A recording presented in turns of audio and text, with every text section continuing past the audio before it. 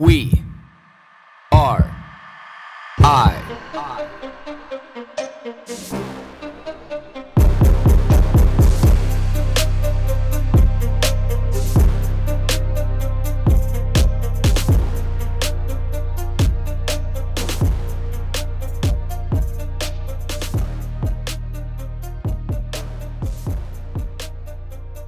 I sit here this morning and with a smile on my face, looking at this poster that I have. It's framed and it's sitting on the wall amongst all the other beautiful things that I have on my wall that remind me of the things that I love so much and that I do all the things I do for every day. But this one really speaks to my soul and who I am as a person. And I love that it's there. And I never want to forget these very important 7 words. Not all those who wander are lost. Just let that sit and marinate with you for a bit. Not all those who wander are lost. And this comes by way of the wanderlust. And I look at what this wanderlust has given me throughout my entire life. How many stories that I've forgot that, sit in the back of my mind, whether or not these stories are good or bad. I remember this one time when I was young, it's probably close to my oldest daughter's age now. I was probably 11, 12 years old, maybe 13 at the max. And I go up into South Castle with my dad and his buddies, up to our wall tent that they set up every hunting season in the fall. It's something that they've done. It's a ritual for them to go elk hunting in the Rocky Mountains. And I didn't realize how special this was until I was an adult, realizing that people spend tens of thousands of dollars, like $30,000, $40,000, $50,000 to come from around the world to do what we did. And this was just something that we did as farmers. We trekked 20, 30 miles and horses or quads into the backcountry, into South Castle. We put up a 20 by 30 wall tent. We break bales and put them out and, get some medium size, logs to be able to frame in this bed, throw a tarp over the broken up bales, roll the logs onto the edges of that so the tarp didn't move, throw all the sleeping bags on top of that with a pillow. Then having this, cold box in the back, into the back corner of the tent to try to keep the, some of the items as cool as possible, but, also to keep the rodents away from getting into your food. So you have this nice little plywood lockbox, stood up like a refrigerator. They even painted it white. It's so funny. Then you have this picnic table that was our proxy dinner table / couch / lounger / bar / cooktop, cutting board, the whole bit. And this 50-gallon oil drum, from one of the farms that was modified into a fire pit or fireplace, laying down on its side with some legs built with a door cut in the middle with a stovepipe that goes out the top, that would get glowing red. And that's what would provide heat, that would boil water for coffee, that would, prepare all the food. That was a life source. We lived in this tent for, up to a month at a time. And I look at that experience alone, that soul experience, where we were, how far we went back, to be able to take horses in or quads in for 20 miles into the backcountry to stay in this wall tent that is now deemed to be glamping. Like that alone, would be like $1,000 a night, if not more, out here in BC. And just looking at that, and that was how I grew up. But never mind that, from there, like that was just the start. That was just your home base. Like you just went, there's a place to be able to survive, but you're there eating, fresh elk meat, fresh deer meat from these places that are so far back into the wild. that a lot of these animals have never seen a human before.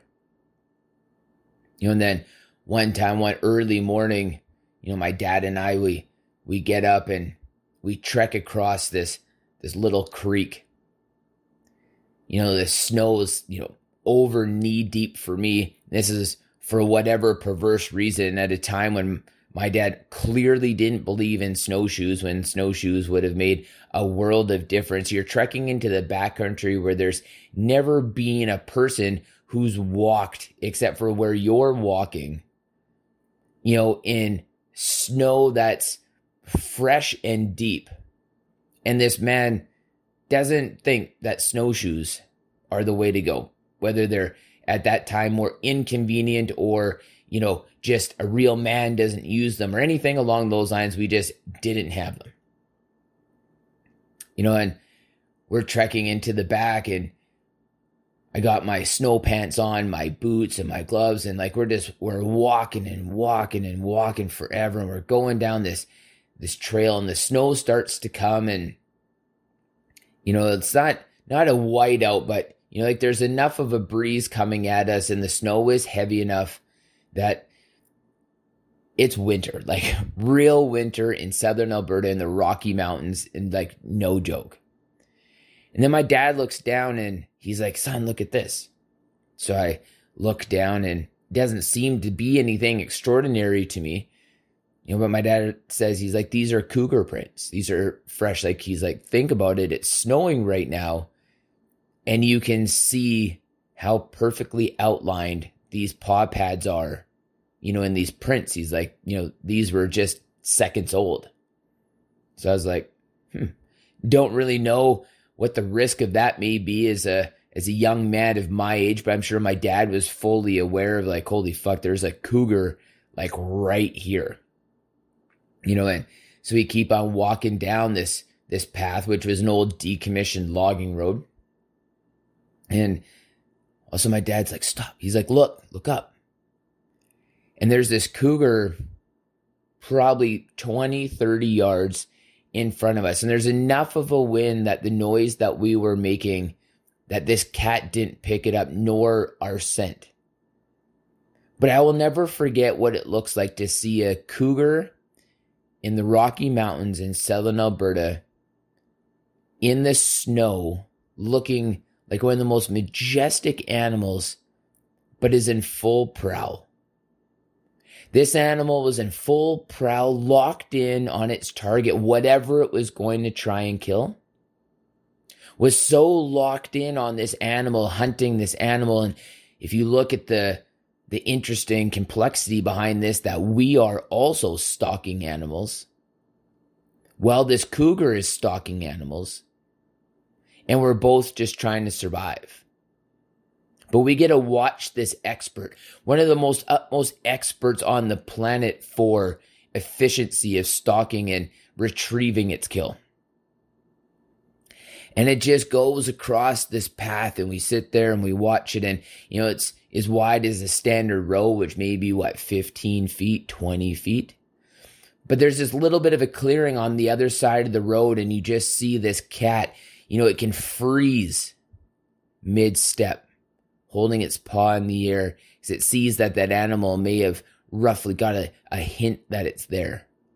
And it waits for that animal to calm down, and it just takes another step and another slow step. And you see it stretching its body out, so it's really, really close to the ground. It's just very long and narrow. And, you see this beautiful contrast between this goldish brown color amongst the perfect white background, with a long tail that's kind of curled on the end a little bit, in stark interest and contrast. Just kind of up just a little subtle little bit of arc on this tail, but very long. I'll never forget the length of this animal, how it seemed impossible that it could be so close to the ground and yet move so graciously with such absolute control. I feel like this whole time, it was probably maybe 10 or 15 seconds, but it just felt like this perfect eternity to be able to watch this animal, go by us. And once it goes and we're just left there, my dad says to me, he's like, son, he's like, you don't understand right now, but he's like, you will never see that again in your life. So I was like, in my mind, fair enough. And we keep on walking. And I knew and know now how awestruck I was by the beauty and the majesty of this animal and this action. But I had no idea of like the actual significance of this until now, until these later years of my life, knowing that it is next to impossible to see a cougar in the backcountry, no matter how hard you try. That's why people hunt cougars with dogs, because it is almost impossible to hunt a cougar as a human being and be successful at that. Next to impossible. And not only that if you do happen to stumble across a cougar, even with a dog, let alone just as a human being, that you're out there actually looking for a cougar and trying to find one. But the absolute sheer improbability of being able to watch a cougar in the wild, in full prowl, stalking an animal like that, the odds of that are like so impossible. It's like winning the lottery, literally. But on top of that it's wintertime. You are so close that you can see the hairs on this animal individually. You can see perfectly where the hairs change color. You can see the whiskers on this animal. You can see the look in its eyes, how locked in it is on its prey. And how the probability now is definitely like winning the lottery.